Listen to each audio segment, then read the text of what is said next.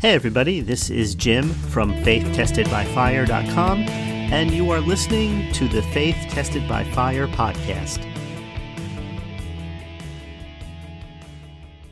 Hey everyone, this is Jim. It's really good to be back here together with you again today. It has been way too long between episodes, and I know I say that every time. I'm going to try my very best to shorten the length of time between podcast episodes, and it's been a little bit of a struggle. So I just ask that you would pray for me that God would make a way where I would be able to do it. Because one of the things that I committed to doing when I started this podcast was to make sure I actually had something of value to give to you before sitting down and making an episode. And so honestly, there were times where I was just so tired, mentally speaking, because of work or challenges having to do with business-oriented things, that I didn't feel that I was at 100%. And so maybe sometimes I'll just have to do what I did back in the old days, just to be ready every week to speak regardless of what was happening and just do my best with whatever I had at the time. But there sure is a difference between talking to people and being filled with something of value, something to give to them, or just kind of, putting some notes together and expounding on something for a while. It's difficult, the jobs that pastors and local churches face who speak each and every week. And one of the things that I learned from experience is that the gifts and the callings to take God's word and share it with other people is different than the gifts, or I don't know what word we would use exactly for it, but the spiritual strength to walk the walk and the strength that it takes to present a message or teach or evangelize or even pray for the sick are two different things. Sometimes people think that if somebody is well-versed in God's word and knows the scripture inside out, that they have an extra advantage in daily life that people that don't have that do not. And there's a point there which I would say, yes, of course, if you know God's word, you're going to have an advantage. But the actual effort that it takes, I'm not talking about works right now, I'm talking about the heart desire that you have to have daily to want to live a righteous life, to want to walk in love and not be judgmental, to want to walk in forgiveness, to walk that straight and narrow path. It takes almost a daily sacrifice. That would be the easiest way to put it. Matter of fact, that's the way Paul puts it in the New Testament when he talks about dying daily. In other words, he's dying to his own desires, goals, ambitions, whatever you might have as an individual, in order to put the spreading of the gospel first. And, when I look around us at the world that we're dealing with today, I think that, and I say this with zero condemnation, because, in Christ there is no condemnation, but that doesn't mean that there are areas of our life that couldn't use a little bit of improvement. That doesn't mean that maybe our heart isn't exactly in the best place today as compared with another time.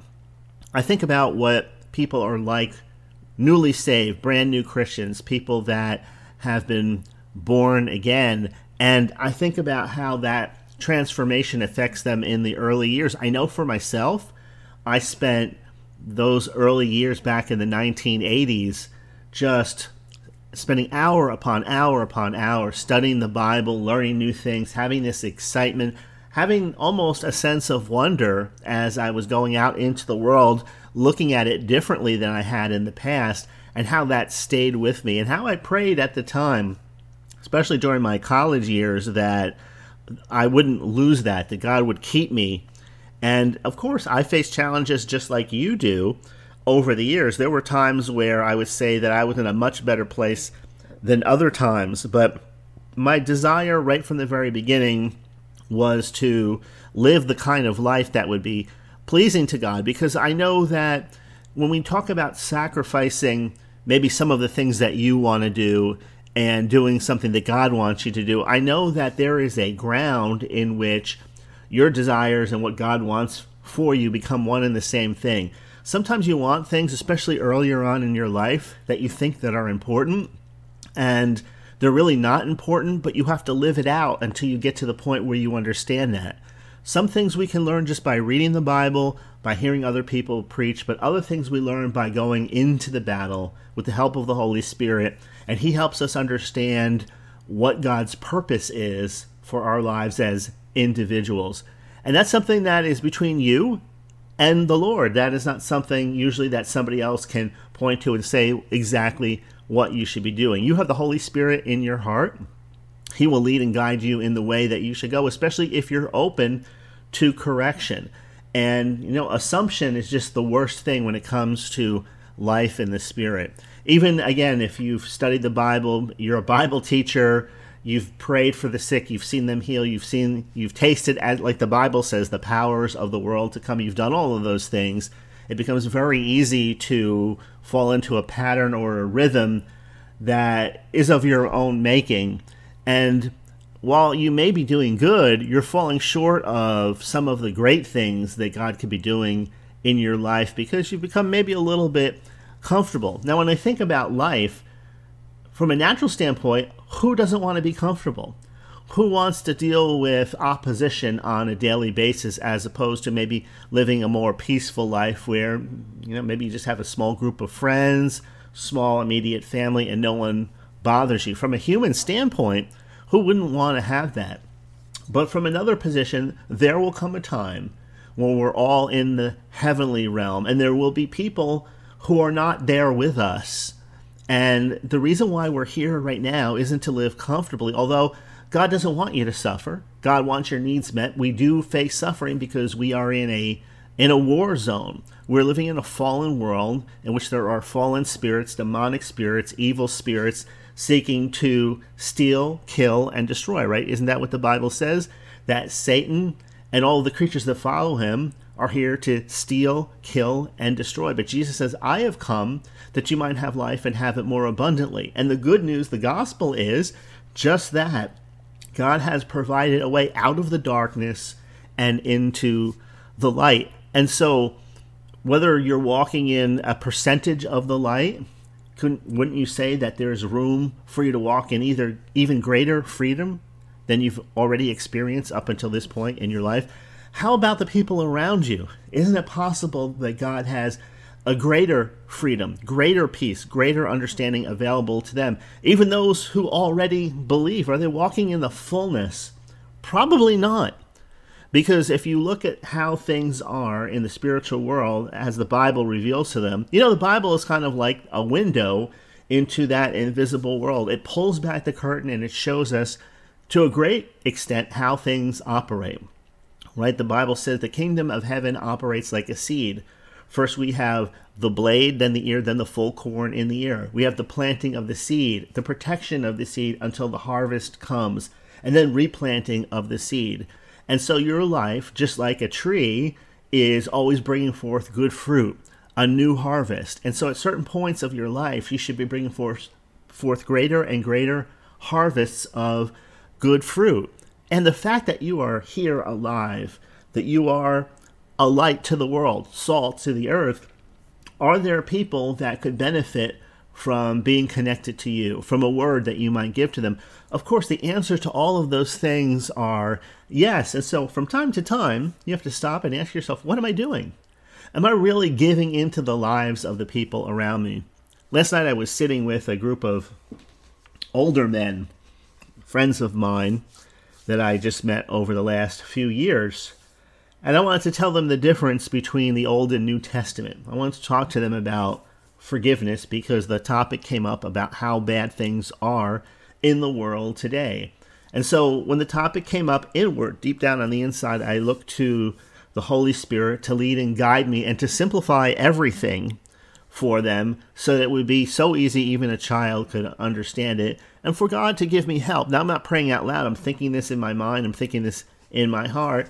And sure enough, the Lord enabled me to not only share what was on my heart about the kingdom of God, but also to present it in such a way that their hearts were open and there was a great connection made. And so it made me think that how many times do opportunities come to share something good, to plant something good, or to water something that someone else had planted before you got there, and to help someone in such a way that that aid that you present to them, that assistance, that help, that uplifting affects them eternally, not just here and now.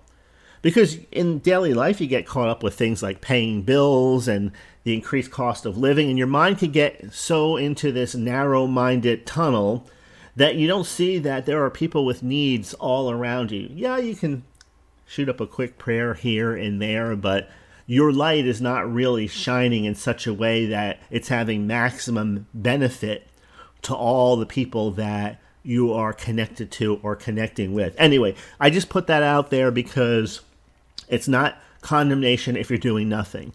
And I perfectly understand if you just want to live in a peaceful way, just you and your immediate family. But there's a whole world out there that needs what you have. And I'm not telling you that you should just get up and go out there and start knocking on doors.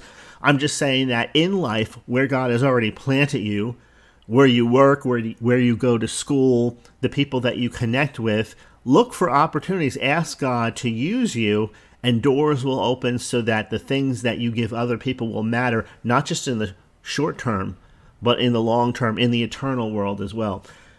I want to talk a little bit about walking by faith and not by sight in 2023. I want to start with Ephesians chapter 2, verse 8. I'm going to talk a little bit quickly, maybe. There's a lot of things I want to talk about. Part of me was thinking the other day that maybe I should make these podcast episodes shorter instead of longer. Maybe that would help me make them more consistently as opposed to not. We'll see where we go, because a lot of times I just have so many scriptures to share. But on the other hand, I know that sometimes you can overteach something. And so people get a percentage, they keep a percentage of what you say, and it's not really a large percentage. So I'm just trusting that the Holy Spirit will take what I'm saying today and quicken it, make it come alive in your heart so that it really makes a difference in the days ahead.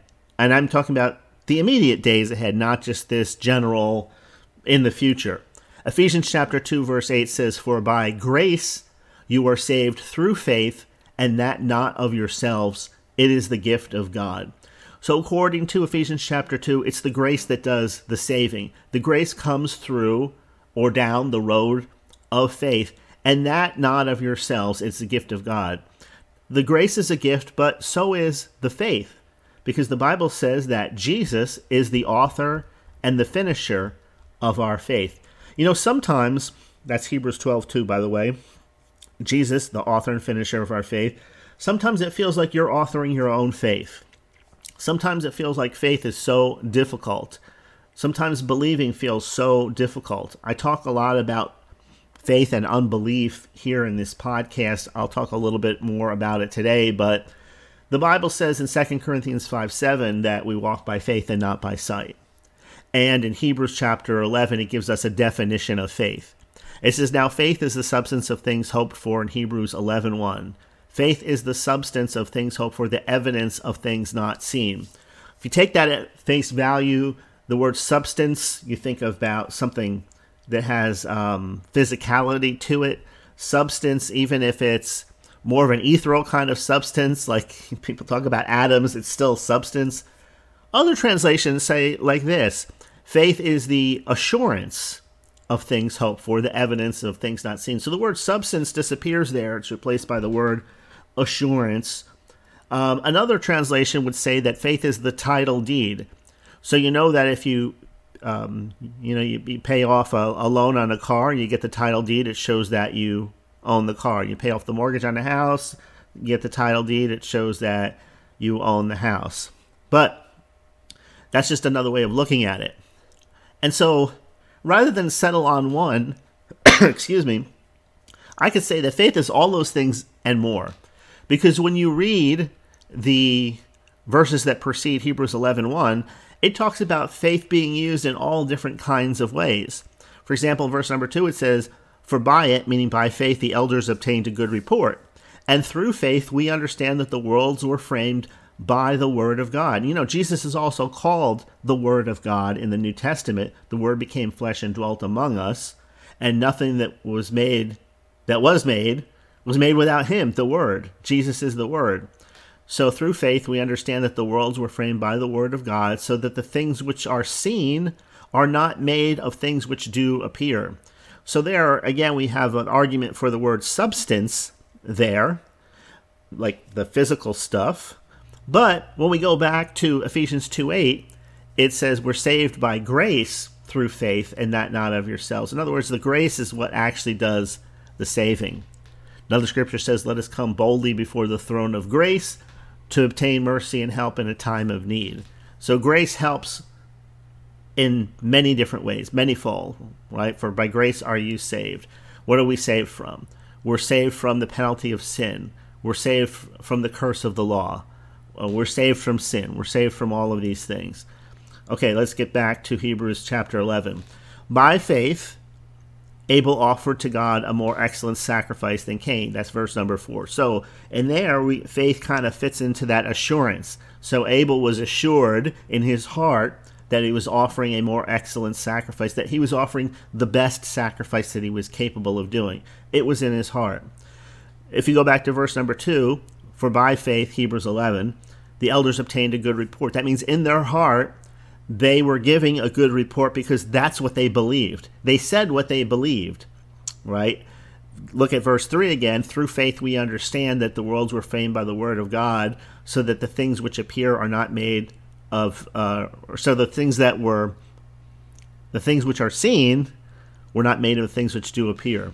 So I'm just kind of going back over this a few times so that you can get a picture that the faith is multifaceted. However, not forgetting Hebrews 12:2, it says that Jesus is the author and finisher of our faith. So what does that tell you? That tells you that, number one, faith is a gift, and it's written by Jesus. It's written in our heart, and it's started by him, but it's also completed by him. And the reason why I'm bringing this up is because so many times Christian people, well-meaning people, experienced in spiritual things, people that have prayed for the sick, and I'll put myself in this category also because I'm as human as anybody else is. I'm as human as you are. And what that means is, in our natural human understanding, there is a tendency to lean back into things which are based on our individual performance to justify whether or not we're going to get or not get any specific thing. So, for example, if you work, regardless of whatever it is that you do, if you work for yourself, you have your own business, you work for somebody else, or you're just doing something and getting paid for it, let's just put it that way, there is an expectancy that you will do what you said you're going to do, and that you will do it to meet a certain standard. Let's just say with excellence, you're going to do the very best that you can do each and every time. And as long as you do that, you'll get paid, you'll get rewarded for your efforts. But if you don't do that, if you don't produce, if you start sliding, then it may not happen right away, but sooner or later you'll be fired. Someone else will be found for the job. And that is there's something that goes into our logic. Of course, that makes sense. Why would you want to hire somebody or continue to pay someone that wasn't doing their job? But how many times in life when things go wrong do Christian people say, I don't understand why God allowed this to happen? What they're basically saying is that I've been walking the straight and narrow path. I've been living a righteous life. I've been doing all the right things, and still evil has come upon me. Well, Peter addresses it in his letters. I think in 2 Peter he addresses it in. And basically what he says is that, why are you so surprised that this trial, this temptation has come upon you as though something strange has happened? We live in a fallen world. But people think, well, what about the protection of God? What about the provision of God? What about all of those things? And to that I would say, well, what about the whole ministry of the Apostle Paul? Now, I know that Paul is an extreme example of persecution. He was persecuted continuously, but Jesus said right in the beginning, I will show him, who was Saul at the time, how great things he must suffer for my name's sake. So he had once persecuted the believers, he once persecuted Christians. God saved him, transformed him, and then gave him the mission of taking the gospel and spreading it throughout the world. And he met incredible persecution. So if Paul thought, like some people today would think, he would say, I thought I was doing the right thing, but all of these bad things are happening to me. And isn't it interesting that when you look at the shipwrecks and the night and the day in the deep and the scourging and the stoning and all of those things that he faced, again, the average person doesn't go through anything like that. However, we can also use Jesus himself as an example of someone who did the will of God, and look at the persecution he faced. Matter of fact, it says in the book of Hebrews, although he was a son, yet he learned obedience by the things which he suffered. And so, being obedient, doing the right things, doesn't mean you're not going to suffer persecution, doesn't mean you're not going to have problems. Now, personally, I don't believe that God tests us with things that he redeemed us from. I believe God's tests, and I'm not going to get into this because I'd have to go through a whole nother group of scriptures. I want to focus on faith for now, but talk about God's test is the heart. So in other words, when the devil comes to steal, kill, and destroy, God examines our heart to see what our response is going to be to the trial in front of us, to the temptation in front of us. And that's what it means by God testing our heart. But I'm going to, or God's tests. But to go on a little bit further, now you can go back into the Old Testament before Jesus made his sacrifice, and you can come to different conclusions, but we're living in a new covenant established upon better promises. Okay, but going back to, I said I was going to go a little bit fast. Hebrews chapter 4. Let me open this up in my eSword translation. Now, a lot of times you will pray for something, and sometimes it takes a while to see the results. Remember, we walk by faith, not by sight, 2 Corinthians 5:7. We walk according to what God said, according to what exists in eternity, not according to what is just in front of us in our temporary situation in this physical world in which everything is subject to change. But there's a specific chapter in Hebrews chapter 4, I believe, that can really help us once we really understand it on a heart level. Not just a head level, but on a heart level. There it says, therefore, Hebrews 4:1, since a promise remains of entering into his rest, let us fear lest any of you seem to come short of it. So in other words, what he's going to say here is very important. For indeed the gospel was preached to us as well as to them, but the word which they heard did not profit them, not being mixed with faith in those that heard it. So let me just remind you one more time. There's nothing wrong with your faith. Jesus is the author and finisher of your faith. If there was something wrong with your faith, then Jesus would have had to make a mistake. Isn't that true? Because there's no way that he could be the author and finisher of your faith and at the same time there being something wrong with your faith. No, the problem is that we deal with unbelief. Okay, so let's go a little bit further. Hebrews chapter 4, verse 3. For we who have believed, let me say that again, we who have believed, not which are going to believe, not which are believing for, we who have believed do enter into that rest, as he has said, so I swore in my wrath that they, those who do not believe, who have not believed, shall not enter into my rest, although the works were finished from the foundation of the world. Moving on, verse 4. For he has spoken in a certain place on the seventh day in this way, and God rested on the seventh day from all of his works. And again in this place, they shall not enter into my rest. Since, therefore, it remains that some must enter it, to those to whom it was first preached did not enter in because of disobedience, again, he designates a certain day, saying in David, today, after such a long time, as it has been said, today, if you will hear his voice, do not harden your hearts. For if Joshua, looking back, would have given them rest, he would have not afterwards spoken of another day. Therefore, there remains a rest for the people of God. Let's scroll down here. Are we there? Okay. Let me read a few more verses to go along with this. Okay. There remains therefore a rest for the people of God, for he who has entered his rest has himself also ceased from his works, as God did from his. Let us therefore be diligent to enter that rest. Now, diligent when you hear the word diligent, if someone tells you to be diligent in your study, what does that mean? That means that you're going to turn off all the external things that are going to try and take your attention away from you. You're going to be focused. You're going to put energy into it. Diligence. It says, let us therefore be diligent to enter that rest. That means it takes some effort. It almost goes along with that scripture that says, fight the good fight of faith. Lay hold on eternal life. Okay, let's keep on going. Let us therefore be diligent to enter that rest, lest anyone fall according to the same example of disobedience. For the word of God is living and powerful and sharper than any two-edged sword, piercing to the division of soul and spirit and of joints and of marrow, and is a discerner of the thoughts and intents of the heart. Like I just said, what does God look at when he looks at you? Where does he start? He starts with the heart. When you respond to situations, tests, trials, tribulations, and God looks at you, what is he looking at? Your thoughts, your intents of the heart. For there is no creature hidden in his sight, but all things are naked and open to the eyes of him to whom we must give account.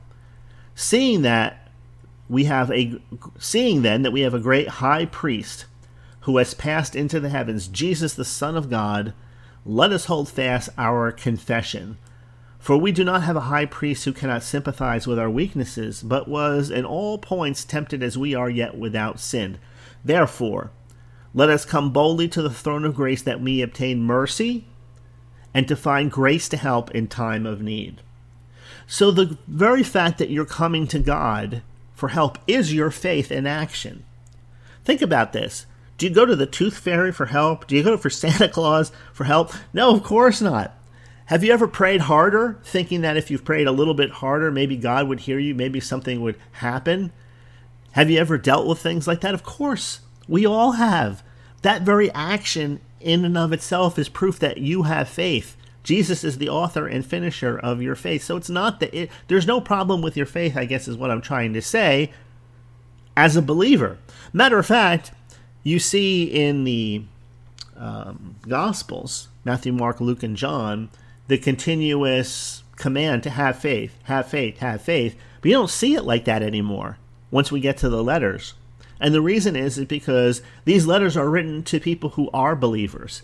You already believe in God the Father. You already believe in Jesus Christ. You already believe in the Holy Spirit. You believe in all these things, or else you wouldn't be praying to them. You wouldn't be trying to please them with your faith by trying to live right. You wouldn't be asking for forgiveness for someone that you really didn't believe existed. No, it's there. You have the faith. The problem isn't with the faith, and the problem is with unbelief. Unbelief, there's two kinds of unbelief that I see. One comes, and we can read, I think it's Mark chapter 5 or chapter 4, where it talks about the seed. It talks about how the seed is sown and some fall by the wayside and the birds of the air come and they eat it and doesn't bear any fruit. And we can talk about the seed that falls on the shallow ground and it springs up, but it doesn't have the root. And we can go all over those. And all of those are examples of unbelief affecting God's word in your heart. But then there's the other kind of unbelief, that natural unbelief, like the disciples had when they couldn't cast the spirit out of the boy who was going into the epileptic fits. That's the story where Jesus was with James, John, and Peter up on the mount. The transfiguration happened, and they saw him in his glory, and they saw Moses and Elijah there talking with him.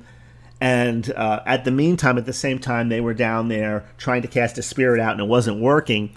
And when they asked Jesus why it wasn't working, he replied, because of your unbelief. And then he replied, this kind doesn't come out but by prayer and fasting.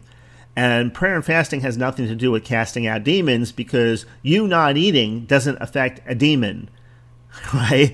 You not eating affects you. It affects your body, your natural mind, your ability, where unbelief is in the natural. And so sometimes, and I know this from experience, the longest I ever fasted was quite a while.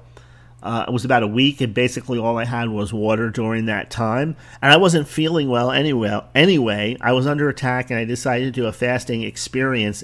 And it was amazing that the things that were used to be of interest to me, especially after I got several days in, I had no interest in. It was like something in my body and my spirit had detached. And it was like I could focus on heavenly things. And it was amazing. And this is the fast that it talks about in the book of Isaiah. It breaks the bands of wickedness. If you want to look it up, just type into a concordance online or just in a Google search, the fast that breaks the bands of wickedness. The wickedness that holds you as an individual. Those are the reasons to fast. One was to give to the poor. People didn't have enough food. That's a reason to fast. Another was to break the bands of wickedness. But sometimes it's hard to walk by faith and not by sight when your mind is arguing with your spirit. Your natural logic, your understanding is presenting a convincing argument. Because when you get a convincing argument, you have all the emotions and the feelings siding in with the logic behind that argument. And you depart from grace, God's unearned favor, and you get into works. You feel that by praying harder, there's a better chance. But praying longer, there's a better chance of getting an answer. And all of those things from that heart-type attitude is nothing more than a dead work. It's like the works that the Pharisees thought that if they kept doing these things, they kept the law of Moses, they kept the cups nice and washed on the outside, but inside they were like dead man's tombs. They had all the outward things going, but deep in their heart, they were filled with doubt. They were filled with unbelief. They were filled with fear. They were filled with envy. And you and I are not immune to those things affecting our heart today. Because whatever we focus on, it fills us and it affects our heart. If you focus on the news all the time, the bad news, all the things that are happening, isn't it true that you get this anger in you? And it's not even, now I believe there is such a thing as a righteous anger, but a lot of times you begin to look down on other people and even dislike and hate them after a while that represent certain things. And that's just a natural way of looking at people. But in reality, people that are filled with demons, people that are oppressed with darkness, they don't see the light. They don't have the light. And you have a potential to save some of them. No, you're not going to save all of them. But even if you can reach out and you can speak the truth to one person, don't tell me that when we look at today, the people in the LGBTQ, whatever other letters there are, community, don't tell me there are certain people in that community who don't want to be free, who are happy living that kind of lifestyle. Matter of fact, the Bible says that there is a penalty that you suffer within yourself who practice that kind of lifestyle, who practice sin in general. People that are in sin are in bondage to sin. And so think about this. I've known people that were alcoholics, and they were drawn to the alcohol. And then there was something good about the alcohol on one level, but there was also the darkness with it. And the darkness was ever present with that moment of good. Even for people that did drugs, people that were chasing the high. And again, in the stillness of their heart, there was a recognition there that they were in a bondage. They were chained to something. So even if they embraced the evil as a way to not have to fight it, not have to resist it, that darkness, again, was something that would never go away unless the Son sets them free. If the Son shall set you free, the Bible says you shall be free indeed. Okay, for time's sake, I'm going to switch back to the topic of faith, walking by faith and not by sight. I want to go back to Hebrews chapter 4 again. I believe I'm at the 35 minute mark, somewhere in there right about now. And this is what I want to share with you. So earlier we established that the faith that you have is literally the faith of God, because Jesus is the author and finisher of it. It's the grace that does the saving. It comes through faith. Both of them are gifts of God. And yet we do deal with fears. We do deal with unbelief. And we do deal with things that block us from entering into God's rest. I told the story before. Let me tell it again because it fits in well here. About 5 years ago, I was sitting on the couch and Lori was walking by and she looked down and my hair was like kind of like parted on the top and the back, and there was like this lump there. And she looked at it and she asked me how long that had been there. And I think it had been there a few weeks. And she could see it. She kind of pulled my hairs to the side to really get a look at it and its coloration. And what she saw, I could tell scared her. Because by the look on her face, she didn't say what she was thinking, but I knew what she was thinking. And so the first thought that entered my mind is this is some kind of cancerous growth on my scalp. And so after that, I thought, okay, I know what the Bible says about healing. And I felt fear, like the thoughts of fear. And usually thoughts of fear kind of work in a similar pattern. What if? What if this happens? You take one step. What if that happens? You take another step. And I think the reason why we become so used to fear challenging us is because in the church world, we've been taught for a long time that whether we've really been taught this or whether this is the conclusion that we've come to, I find that it's almost universal across the board that if you have faith, then you're going to see a result fairly quickly. It's not something that's going to drag on and on. Something's dragging on, there's a problem with your faith. Well, I submit to you by the scriptures, which I just read from God's word, that there's nothing wrong with your faith. The problem is unbelief. Okay, so somebody says, well, that's just semantics then. But let's look at the pattern that fear brings. Well, what if the problem doesn't get fixed in a day, a week, a month? And so as you project, the consequences of not having the answer intensify. And we could play it all the way out to the end in which you're dead. And so the ultimate fear, the Bible says, that has kept man in bondage all of his life has been the fear of death. But the Bible says that perfect love casts out fear. Now, if we were on our deathbed right now and unable to move or do anything like that, then you're at a point where, and every single one of us will die unless the Lord comes before our natural lives run their course. But if you're at that point, I think that you recognize when you can't do anything, and that is a blessing in more ways than one, because if you're in a place where you have to totally rely on God because there's nothing that you can do, then you go right to the source at that moment. Now, if it is the end of your life, I believe God will give you peace. He'll take you out of your body. I don't believe that you have to die of sickness, because if that were the case, we would see that over and over and over again. The Bible says that with long life I will satisfy you, show you my salvation. And I personally believe, this is just my personal belief, but it says in the Old Testament that God takes away their spirit and their body returns to the dust. I believe that if you've lived your appointed days out, God would take your spirit out of your body and your body would just fall over, because the Bible says that the body without the spirit is dead. So then, just like faith without works is dead. And so I believe that if God took you out of your body, took you into heaven right now, you've lived out your life, you're older, you're in your 70s through 100, whatever, and you're satisfied, you've done what God has called you to do, you fulfilled your calling, now you're ready for the next step, you're graduating from this world to the next. I personally believe that if God took you out of your body, the people that found your body, that if they did an autopsy on it, they would have to either come to one of two conclusions. Either you suffered cardiac arrest, which means as soon as your spirit comes out of your body, your heart would stop and it would just fall over, or they would recognize that as a heart attack. I think if they say it's a massive heart attack, I think that the heart can still beat or something like that. Cardiac arrest is completely shut down, completely stopped. But I think that would be the medical diagnosis of cause of death. And to me, that's the best way. And that's the way I see in the Bible. So if I'm seeing it like in a different way than God is presenting it, he'll have to show it to me, because that's my understanding of it. In other words, I don't believe you have to be sick in order to die. I believe that God has to take your spirit out of your body, or your body has to no longer be able to support your spirit, right, because of age and of time. And I believe that if you're walking with the Lord and you're talking with him, you can just tell God to take you home, and he will do exactly that. He will take you out of your body, and your body's heart will just stop beating.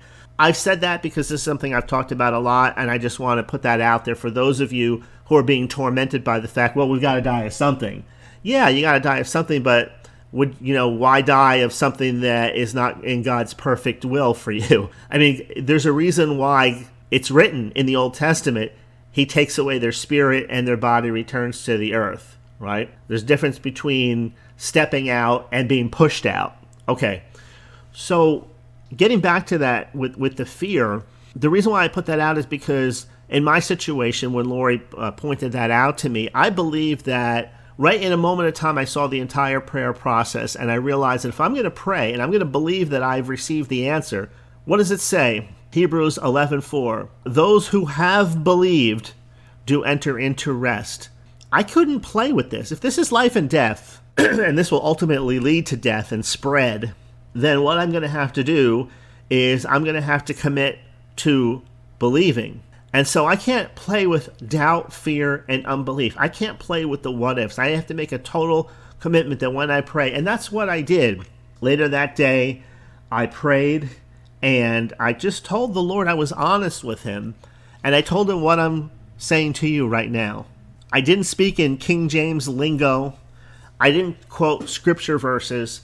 I said, Lord, this is what your word says. I know you're a healer. I know that you want to heal me, but I can't play around with this. I have to totally commit to you right here and right now, and then never look back again on this. And as I gave the problem to God, now here's the key right here. And looking back on it, I recognize the time when I prayed and entered into the rest and the times that I didn't. I made the effort there and then to enter into peace with the fact that I had given God the problem. I had asked him for the healing. I also obeyed Mark 11:23. I spoke to it. I told it to be removed. I prayed. Now, this isn't a formula. This is simply me doing what the Bible says. The Bible says to ask the Father in Jesus' name. I told him about the situation. I told him with what I was concerned about, with my relationship to the situation. I told him what I was going to do. And I asked him for his help to do it. That's what I was asking. I wasn't just asking him to do it, and then it wasn't mechanical. It wasn't religious. It was heartfelt. And so I asked that, and moments later I entered into the rest of God. Asked him for the healing, spoke to the problem, entered into rest, and I forgot about it totally. And it wasn't until I believe 2 or 3 weeks later that I was asked about it. I hadn't even thought about it in 2 weeks. Now I can compare that to times where I would bring that problem back up again in my thought life. I would look at it, I would consider it for a moment, and then I would push it away. And then I would bring it back again and look at it for a moment, and then I would push it away. And I would go back and forth until I had unrest in my heart about it. Now, over time, I believe that it's the Holy Spirit and his assistance that can take you from the place of unrest to rest. Yes, the Bible says in Mark 11:24, what things soever you desire when you pray, believe you receive them. Believe that you have received them, and you will have them. If you already believe you have the answer, then why are you still concerned about the fact that something visible is telling you otherwise? Doesn't the Bible say we're supposed to walk by faith and not by sight? Doesn't the Bible say that without faith it's impossible to please God? Doesn't the Bible say, and we go back to Hebrews chapter 11, all of those things that people accomplished through faith? It says, by faith the walls of Jericho fell down after they were compassed 7 days. Gideon and Barak and Samson and Jephthah and David and all the prophets, they subdued kingdoms, they worked righteousness. Verse 33, they obtained promises, they stopped the mouths of lions, they quenched the violence of fire, escaped the edge of the sword, out of weakness were made strong, waxed valiant in fight, turned to flight the armies of the aliens. That is the kind of faith that you have within you. But there's that final step of entering into rest where you're walking by faith and not by sight, and you're at rest regardless of what the circumstance looks like. Overcoming the unbelief that stands between us and the rest of God. That's what fighting the good fight of faith is. The conclusion, like I said, that I've come to is that a lot of us can fall back into works. We think that if we pray harder or longer or fast and do all those things as a work, meaning that 2 + 2 = 4. If I do this, then God will do that. Then we fall back into that place where we no longer believe we have the answer. We're still trying to get the answer. That's the difference between the person who's in rest, where it's done. It's done. And the words they say afterward reflect the fact that This is no longer a problem. We don't label it as a problem. We're not struggling against the problem. We've given this problem, according to Mark 11:24, according to Matthew 21:21, all things whatsoever we ask in prayer, believing, we shall receive. Nothing is impossible to those who believe. Once you've given the problem truly into God's hands, you enter into rest. You don't take it back out of his hands again. And if it's a fight that you're fighting, yes, maybe you do take it back out, but then you go back the next moment that you recognize it, you put it back in God's hands, and you look to the Father to give you the strength to continue to stand. This is the thing that I think that is sorely missing. It was missing in my own life at times as I look back over the past, I don't know how many years it's been, but I've been walking in faith my entire adult life. I started doing it consciously back in the mid-1980s, around 1986, and have faced victories, but also have faced some failures. And the closer that I examine the failures in the past, without fail, there wasn't a single time that I had entered into rest where failure came. Every single time that I truly gave the situation to God, the answers came, and they didn't always come immediately, which brings up the second point that I want to put out there, is that people believe that if they truly had faith, that they would see the answer right away, just like Jesus did. And yet, it says in the book of Hebrews that let us follow them who through faith and patience inherit the promises. Hebrews 6:12, New King James Version, that you do not become sluggish, but imitate those who through faith and patience inherit the promises. There is a fight of faith. If something came immediately, you wouldn't have to fight the good fight of faith. You wouldn't have to obtain the promises through faith and patience. Matter of fact, doesn't James say the exact same thing using different words? Doesn't he say that the testing of your faith produces patience or perseverance? But let patience or perseverance have its perfect work, that you may be complete and entire, lacking nothing. Matter of fact, the King James Version, I love the way it puts it. It puts it like this: let patience have her perfect work, that ye may be perfect and entire, wanting nothing.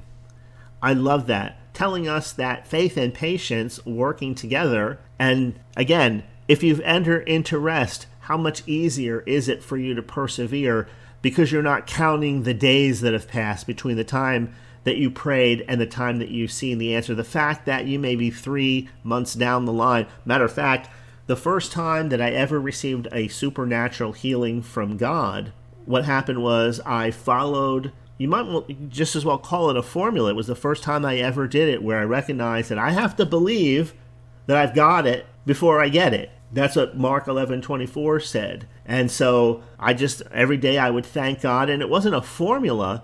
I would just come to God to keep my faith alive, to keep my belief alive. And there came a point, probably about 60 days down the line. Now keep in mind, I had read books that said healing is not for today. I read books that said healing is for today. I talked to a pastor who told me that you may hear about these things on TV or in books, but you'll never meet somebody live that this actually happened with. And I decided that at that point, if this supernatural element is no longer true in the Bible, then I've got to know about it. And if it is, I got to know about it. And I told the Lord that. I want to know if you're still the same today as you were yesterday. I believe you are in my heart, and therefore this is what I'm doing. People say, God gives us doctors. I believe that. I believe that doctors are trying to do good, but don't tell me that a doctor can do a better job than Jesus can. Don't tell me a doctor can do a better job of giving you relief from the curse of sickness and disease than the Holy Spirit can. That's ridiculous. But thankfully, if we are bound by fear, if we are bound by dread, if we are waffling back and forth, that there are people that can help us in the meantime to keep us alive long enough where we can receive the truth in our hearts and receive God's best for us. Thank God that there are second, third, and fourth best options relative to staying alive. Because if it was just God or nothing, then a lot of people would have never lived as long as they lived. And, I look at all of these situations. I don't want to be prideful. Pride goes before the fall, as the Bible says. And I look at it like this. The times that I've succeeded, it has been by the grace of God, the favor of God. I don't look at faith as a payment system. I used to think of it as one for a while, that if I had enough faith coins into the process, that the answer would come. But that just got me back into works again. I was always looking for reasons why the answer had not come yet. I used to think that maybe, well, there's demons and things like that that were keeping the answer from coming to pass, and then I was fighting them, and if the answer still hadn't come, the bottom line was all of these things all caused me to return from walking by faith and not by sight, but to walking by sight to judge whether or not my faith was working. Do you see that? That's the exact opposite thing of what you're supposed to do, but I didn't recognize it at the time. If you're going to judge whether or not your faith is working by whether the problem is still there, then you'll always be struggling against things that feel like and look like insurmountable problems for whatever reason. Eventually, you have to come to the place where you make a choice to believe. You choose to believe that God has heard you. You choose to believe that you've received the answer right now, present tense, in your heart. And from that moment forward, you move forward in life, if moment by moment, if necessary, hour by hour, focusing on God's love, focusing on His grace towards you, and looking to Him to be your rock instead of relying on your own ability, your own knowledge, your own insights. I remember hearing a story recently about this young man. He had been diagnosed, I think he was in his early 20s at the time, with MS, and he was getting weaker and weaker, and he was a Christian. And he was studying the Bible, studying healing, and he had books and books of healing. And he said he would get up in the morning and he would read the healing scriptures. He would read them in the afternoon. He would read them at night. And this went on for 8 years. And eventually he wound up in a nursing home. And he was in such a bad shape, not just physically, but mentally. Because after you hear, well, God will heal you, and you hear about miracles that are happening to other people, when it doesn't happen to you, then, like the Bible says, hope deferred makes the heart sick. And he got to the point where he just wanted to give up, and so that's exactly what he did. He told God that he was tired of fighting, he was tired of trying to believe, he was frustrated beyond reason, and he just wanted to lean on the fact that God loved him, that heaven was waiting for him, and that's what he did day by day. He focused on the fact that God still loved him, that he was still a son of God, that his sins were forgiven, and he talked with God throughout the day, just about life in general, what was happening right there in the moment. And what he said happened was, as he was doing that, his relationship with God began to improve. Now, of course, yes, when you look at that, from hearing this story from the outside looking in, that makes sense. Do you think if you talk to God sincerely from your heart every day, you spend some time, not religiously, not quote-unquote doing your devotions, because that's what somebody tells you have to do, not, systematically or anything like that, but talking to God the way you would talk to a father. The Bible says, let us come boldly to the throne of grace to obtain grace and mercy to help in a time of need. But, we're having a conversation right now. Have you had open, honest conversations with God recently? Maybe you have, maybe not, but I think that's what the Bible was talking about in the book of Revelation, where it talks about the different churches and the problems and the issues that they had. There was one church in particular that seemed to have it all together. They knew, they had the knowledge, they had the understanding, they had the gifts, but the one thing that they didn't have, which really hurt them badly, was they forgot their first love. And so the Holy Spirit, through Jesus, said, remember from where you have fallen. And I think that happens sometimes in full gospel circles, people that know about the gifts of the Spirit and the ministry of the Holy Spirit and the authority in the name of Jesus and all of these teachings. We have all these teachings, but once you depart from the love of God and your sincere relationship with Him, then all of these things become head knowledge and the heart gets a little bit hard, unfortunately. I think we've all been there. We can all relate to it. But this young man, in his testimony, said he returned to his first love. And the months passed, and several months later, he was discovering that some of his strength was coming back again. And then sometime after that, all of his symptoms disappeared of MS out of his body. He was completely healed, and it was a gradual process that happened after 8 years of striving to believe, striving to receive. He learned that by focusing on God as a father and his unique individual relationship with him. Just like you have a unique relationship with God. There's not another one exactly like it. He knows your comings, your goings. He knows your challenges, the things that excite you, the things that you're not so crazy about. He knows you like no one else does. He knows you better than your husband, your wife, your mother, your father. He knows you better than anyone. So you have the advantage to take advantage of that kind of relationship that those who are on the outside, those who are still in the dark, can't do that. They cannot receive the peace of God because they don't know him, but you can. And so I just encourage you to get back to your beginnings if necessary, and God will create in you the strength that you can't create in yourself. And the promises and the blessings of God will begin to become more natural to you. So, one of the things sometimes also people talk about the book of Daniel and the spirits in the heavenlies keeping the answer from coming to pass. And I meditated on that one day, and I was thinking that maybe something wasn't happening in the situation because whatever opposition was there was strong enough to keep it from coming to pass for the time being. Well, that kind of thinking, of course, gets you away from believe you have received it into looking to a future event. And then it occurred to me that, Daniel did not have Jesus living in him. He did not have the Holy Spirit living in him. He was in the Old Testament, an old covenant. We have a new and a better covenant established on better promises. We are a new creation in Christ Jesus. According to the book of Ephesians, we are seated with him already in heavenly places. So if he is in us and we're in him and we're part of his body, when we pray and ask for help, do you think it comes from long distance anymore? No, according to the book of Ephesians, the power is already in you. It doesn't have to come all the way down from the heavenlies. It is inside of you.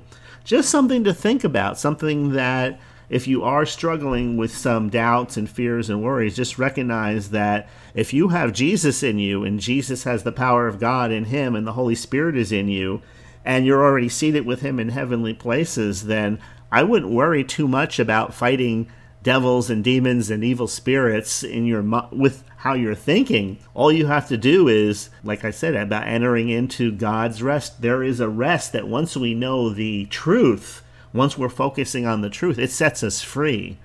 And yes, we do wrestle against principalities and powers, but we wrestle against them in our thought lives. We wrestle against them in our mind.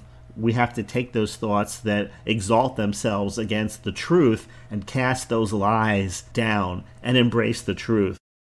All right. Well, I look at it like this. If Jesus and the Holy Spirit are in me and they're in you, it's no different than if they were physically staying with us at our physical address in our home. We just don't perceive it that way because we can't see it, we can't feel it. But in reality, the truth is it's really no different.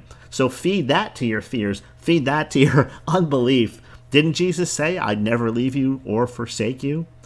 And I'll just leave you with one last thought. You remember when Peter was walking on the water, he saw Jesus coming to him in the middle of the storm on the boat. He says, Lord, if it's you, bid me come on the water. And he wanted to get out on the boat and walk on the water, and Jesus obliged him. He said, come. And Peter was participating in this miraculous event of walking on the water, but then it says he saw the waves and the wind. It made him afraid, and he began to sink. So you can see how the kingdom of darkness works. They feed off of your fear. They feed off of negativity and doubts. But in the kingdom of God, we feed off of faith. We feed off of hope, and we feed off of love. And so the things that inspire those three things in us, faith, hope, and love, that's what we need to embrace. That's what we need to spend our time looking into, not to all of these other things, which basically just feed doubt, fear, and worry. So anyway, that's all I have for you today. Thank you so much for listening. I hope this was a blessing to you. I hope to see you and talk to you again in the not too distant future. God bless you. Have a great rest of your day, and I'll talk to you later.